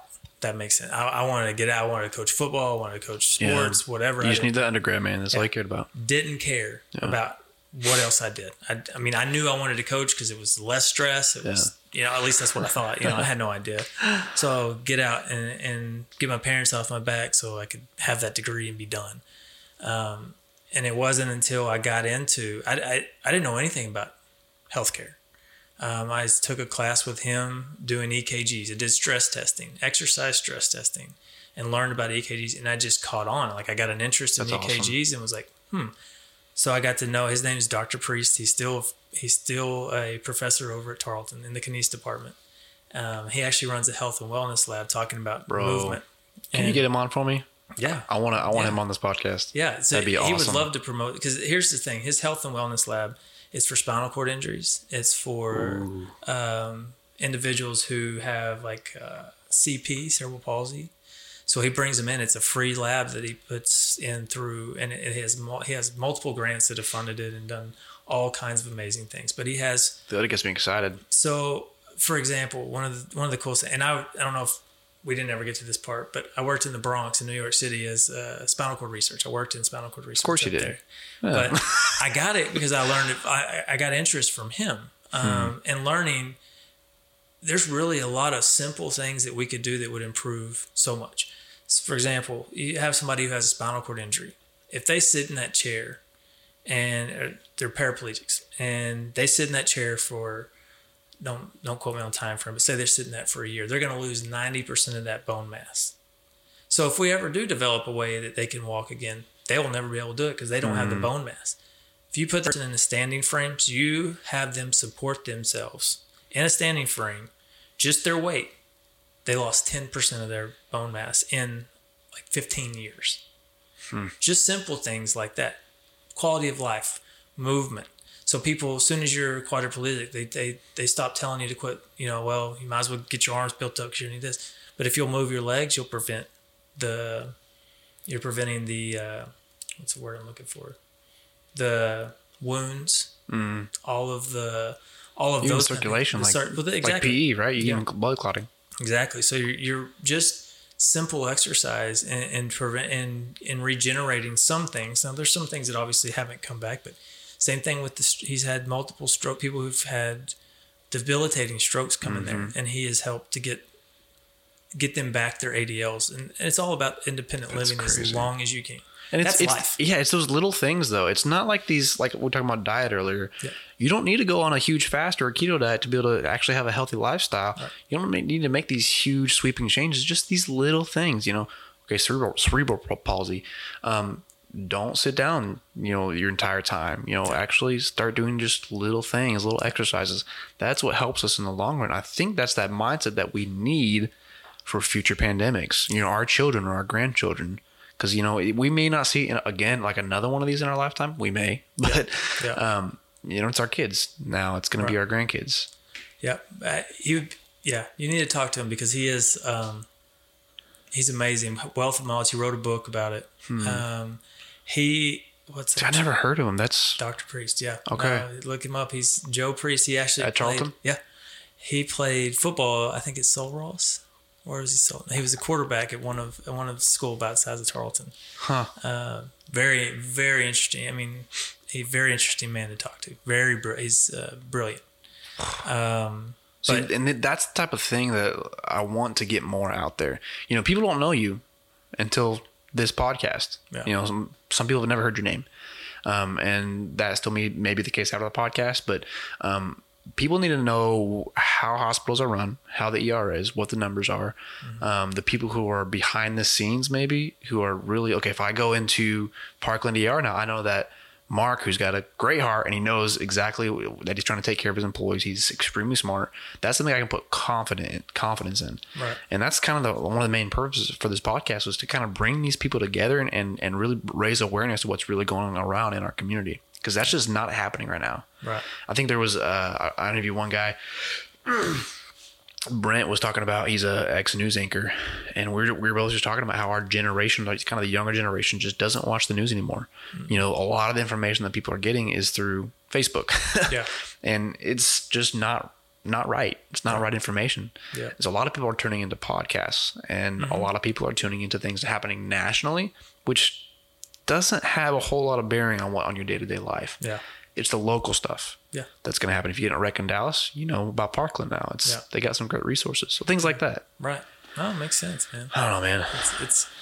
It's you know, and it's crazy what you're talking about, but it's for real. There's a lot of bad information that gets out, and people believe it, and that's what's crazy to me. These people that don't believe what we're saying, but will believe what's posted on Facebook. And I'm just like, did you know that? Did you ever watch that Netflix original, The Social Dilemma? I believe so. The one about literally just all the social media markets. Yeah, I'm almost certain I did. I don't. You should remember it because it was pretty crazy. Yeah. Well, is that?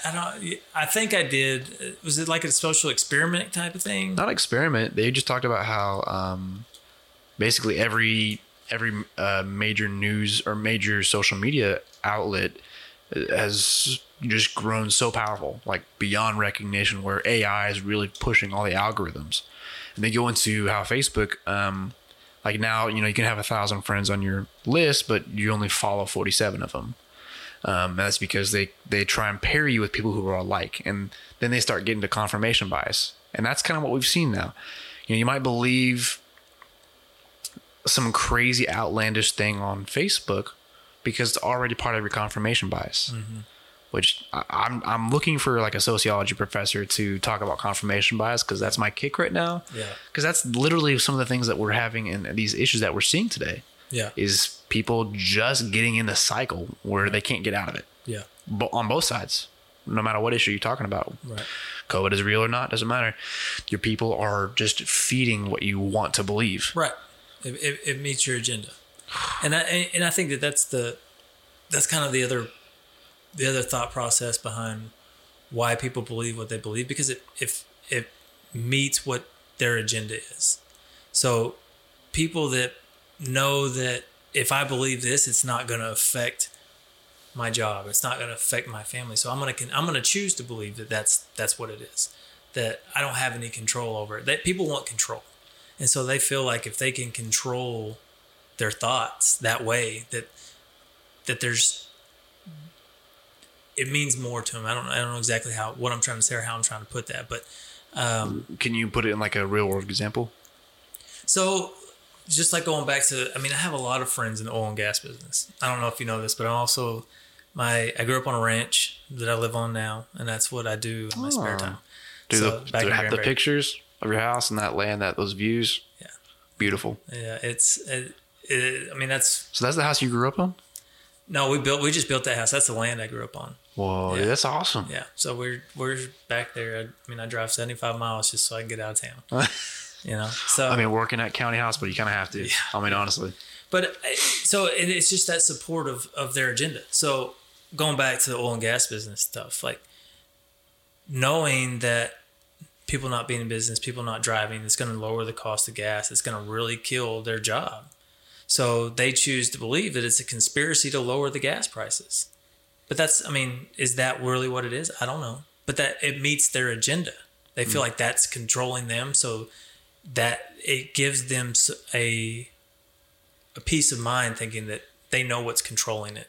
Do you think that some of the elitists actually do have some of that control?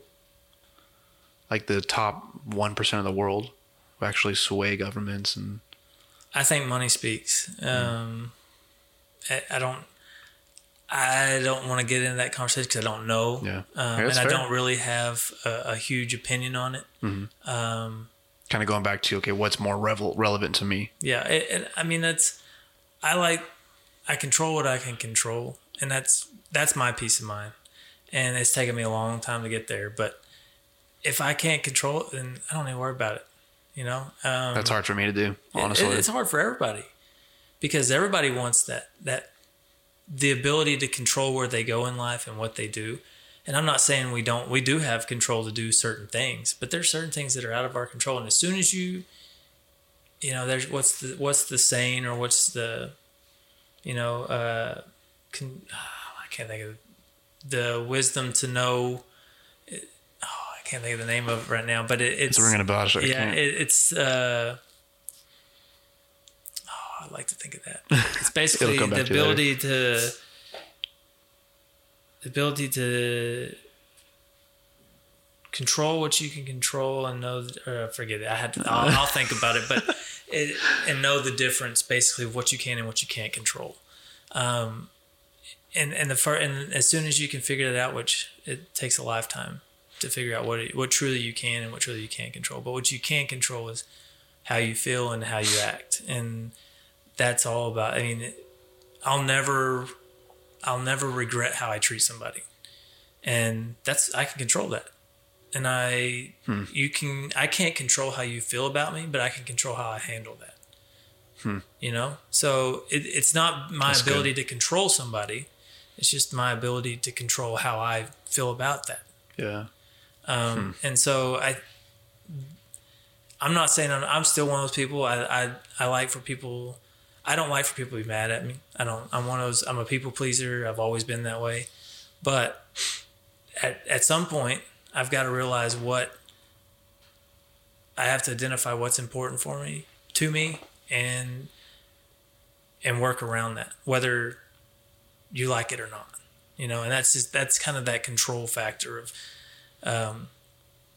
if you learn to control what you can, you'd be to me, it's made me a lot happier.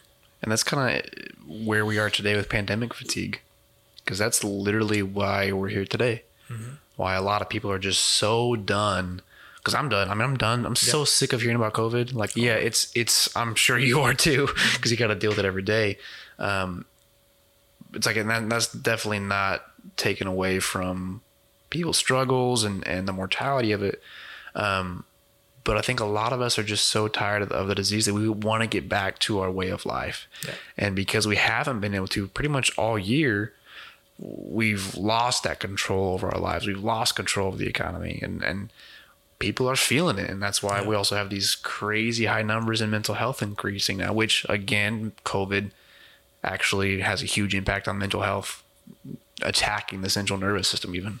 Yeah. They're finding that's even becoming more and more of an issue. There's a lot of things that in the next, I don't know however much longer we deal with it. I mean, it's going to be around forever. I don't know that it's ever going to be eradicated. It's not one of those things that it's not a bacteria. It's not. Yeah, but it's always going to mutate. Yeah. And the things that have you ever heard of the Framingham study? I think is what it's called. The heart study. Yeah. Yeah. So we're not gonna know until there's a group of people that have been followed for 80 years. Explain what it is, because this is really foundational for a lot of what we do in heart research. Yeah. Well, and it's how research is done. Should be done. But Framingham study is basically it's a town. I don't remember where the town's at. I think it's in Pennsylvania is what I want to say. I don't know for sure, but please don't quote me. But okay, let's just blanket statement this. Don't quote anything Marcus said. 100%, all right, 100%.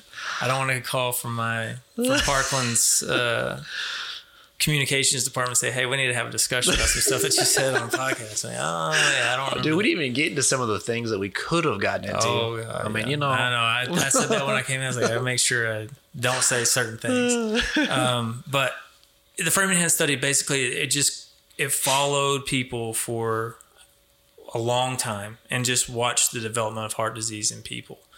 And it just, what caused it, just multiple tests, multiple things.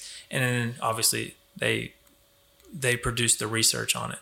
And it's amazing. It truly is. It speaks to how we treat and what we think causes, and we're still learning. And it's a long study. Yeah. It's like 80 years, I believe, or something to that effect. Isn't that the longest that we've done? I wouldn't be surprised, but I don't know. Yeah. But I mean, even in heart disease is old, but we're finding different things every day. The new kick is inflammation. Cortisol. And inflammation, and how it's really the one that's causing true, not true, we've known for a long time. I mean, there's a study that was done by Schwartz it's actually, I think it's UT San Antonio, Dr. Schwartz back in the 70s. And it talks about I can't think of the exact name of the study, but it's atherosclerosis is what it is, a paper on atherosclerosis. And in that, it talks about the inflammation. But the inflammation truly is, I mean, inflammation is what happens when, you have injury to something. And so once that injury occurs, it opens up and it brings in the things to heal it. And that's how it has the buildup of plaque. But the inflammation has always been there, but now we want to focus on that's the problem. The problem, it's always been there, but now we're learning more about how we can use diet to treat inflammation and what actually causes it. So using old research to define new ways is what medicine is, in my opinion. That's how we can. It's not about developing a cure. It's not developing. It's homeostasis. It's just like you talked about. That silver bullet. If we develop a silver bullet, it's going to cause another problem. The more we manipulate, in my opinion, the more we manipulate nature, the more problems we're going to develop.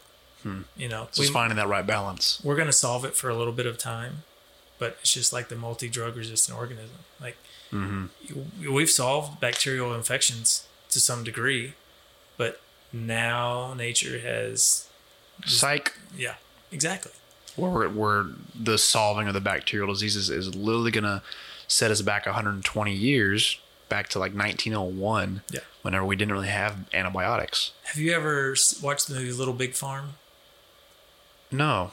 You need to watch it. It's an interesting movie. It's a documentary, but and it's about farming. So, but it's really interesting. It's how a group of people came into a farm where they had plowed the whole time and really ruined the soil, and it took them 7 years.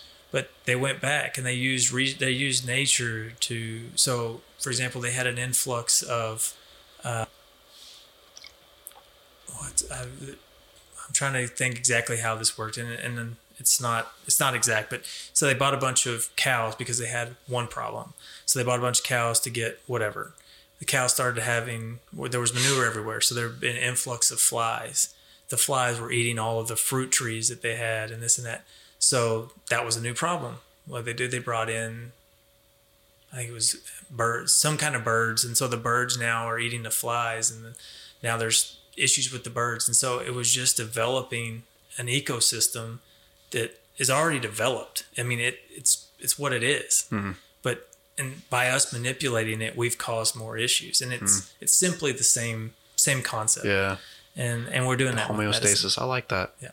Do you guys do much on like breathing techniques or research on any of that for you, even you personally? No, I haven't. I mean, I did, I have done some, really more through like sports technique and learning how to, the same philosophy behind anxiety and all of that is learning to control your heart rate, and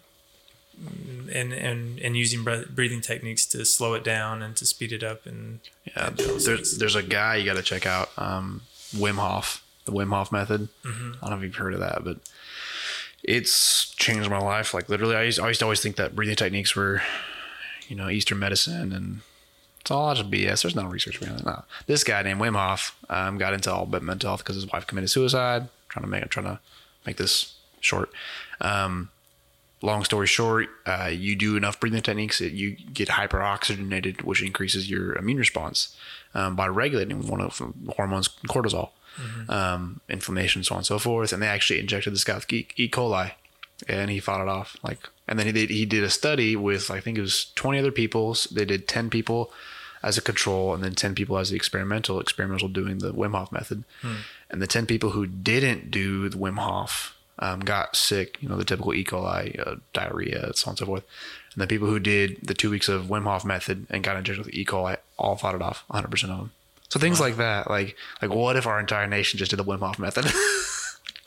Yeah, I mean, seriously though, I do agree, especially with my background in the kinesiology part of it, is diet and exercise alone would reduce the healthcare cost, would reduce our reliance on the government to supply us with so much. to me, healthcare is a right, to some degree. I think it's a privilege for some. I think that everybody deserves the ability to have emergency care taken. But at what point, I don't. That's another. That's we'll hold off on getting into that topic because I know that could be very touchy. Yeah, exactly. Well, and not even very touchy, but yes, touchy, but it's also one of those things that there's passion, obviously a lot of passion behind that, and where we should go, and there's laws. EMTALA is one of those laws, but to neglect people of care is inappropriate, but we do it in a way where we don't necessarily feel like we're doing it, if that makes sense. Yeah. So it just pushes the onus. No, you're right. Yeah. So what's interesting, even like the systems we have in place, if we just reduce the administrative costs, we'd be able to quote unquote insure every person in the entire nation just by the extra paperwork. So really, the extra paperwork is what's caused a lot of our people not getting taken care of. Yeah. And just so we know, like, whenever people don't get taken care of for long periods of time, it actually increases the cost burden economically, exponentially. Yeah. Because now instead of it just being a scab on your foot, it just now became infected and septic, and now you're on a vent because you're septic and you have a constant temperature of 105. So things like that. Yeah. Like these little like baby steps at the very beginning of having an overall healthy mindset is so important. And I think that's what could have helped a lot with a pandemic, and hopefully in the future pandemics. Yeah. So we've been talking a long time. I know we want to wrap it up, but I am curious. One last question for the future. What are like your hopes and dreams, aspirations, whether you're still at Parkland, even for Parkland, things that you want to see happen in your own life? Well, so I'm actually just finished applying to get my doctorate. So I'm working on that. Of course, not surprised. How old are you? I'm 37. So it's possible, y'all. It's possible. Right.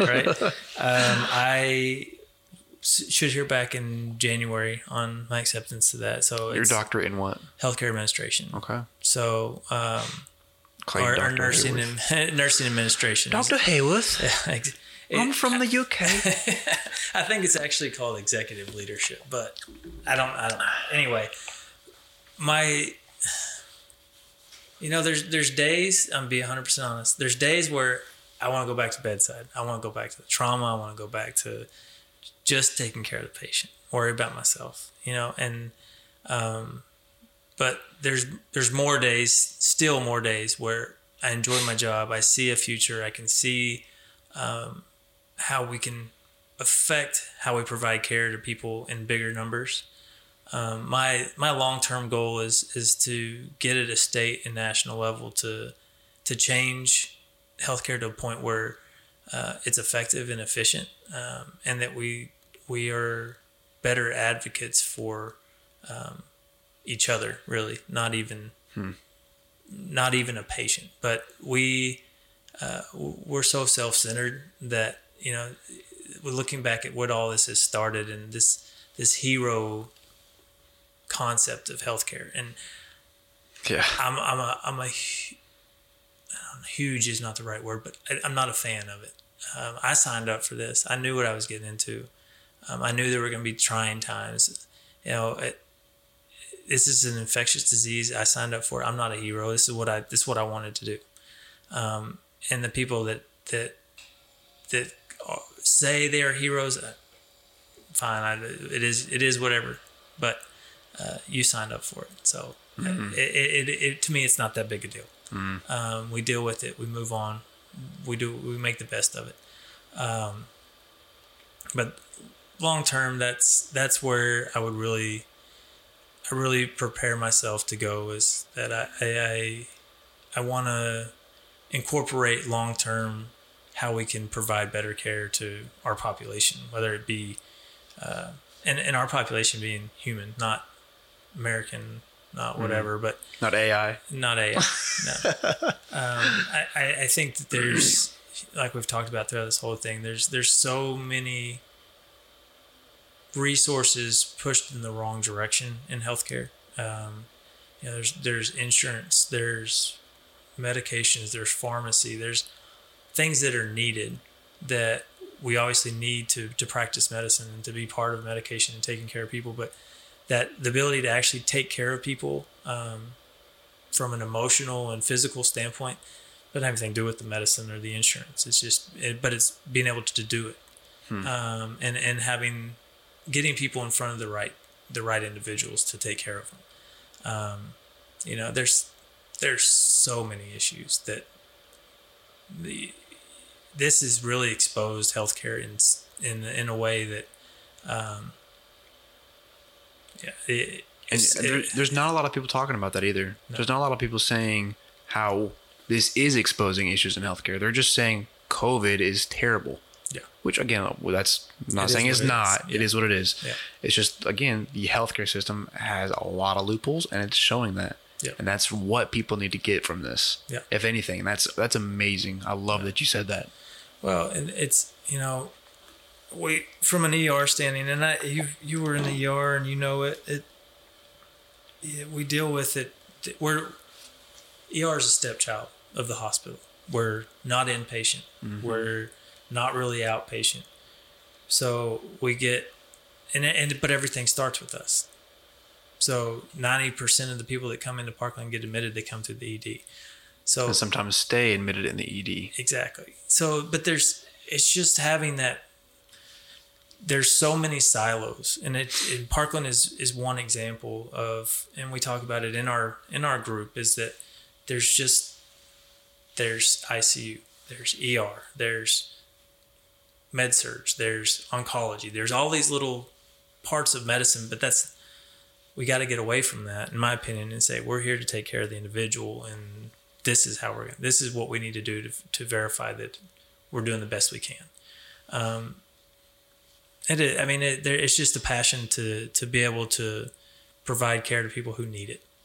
And until we can do that, we need to continue to work on it, which we need to continue to work on it probably forever, because it's just human nature to be self-centered and want to take care of yourself before you take care of others. And that's a difficult, it's definitely a calling to get into being in healthcare.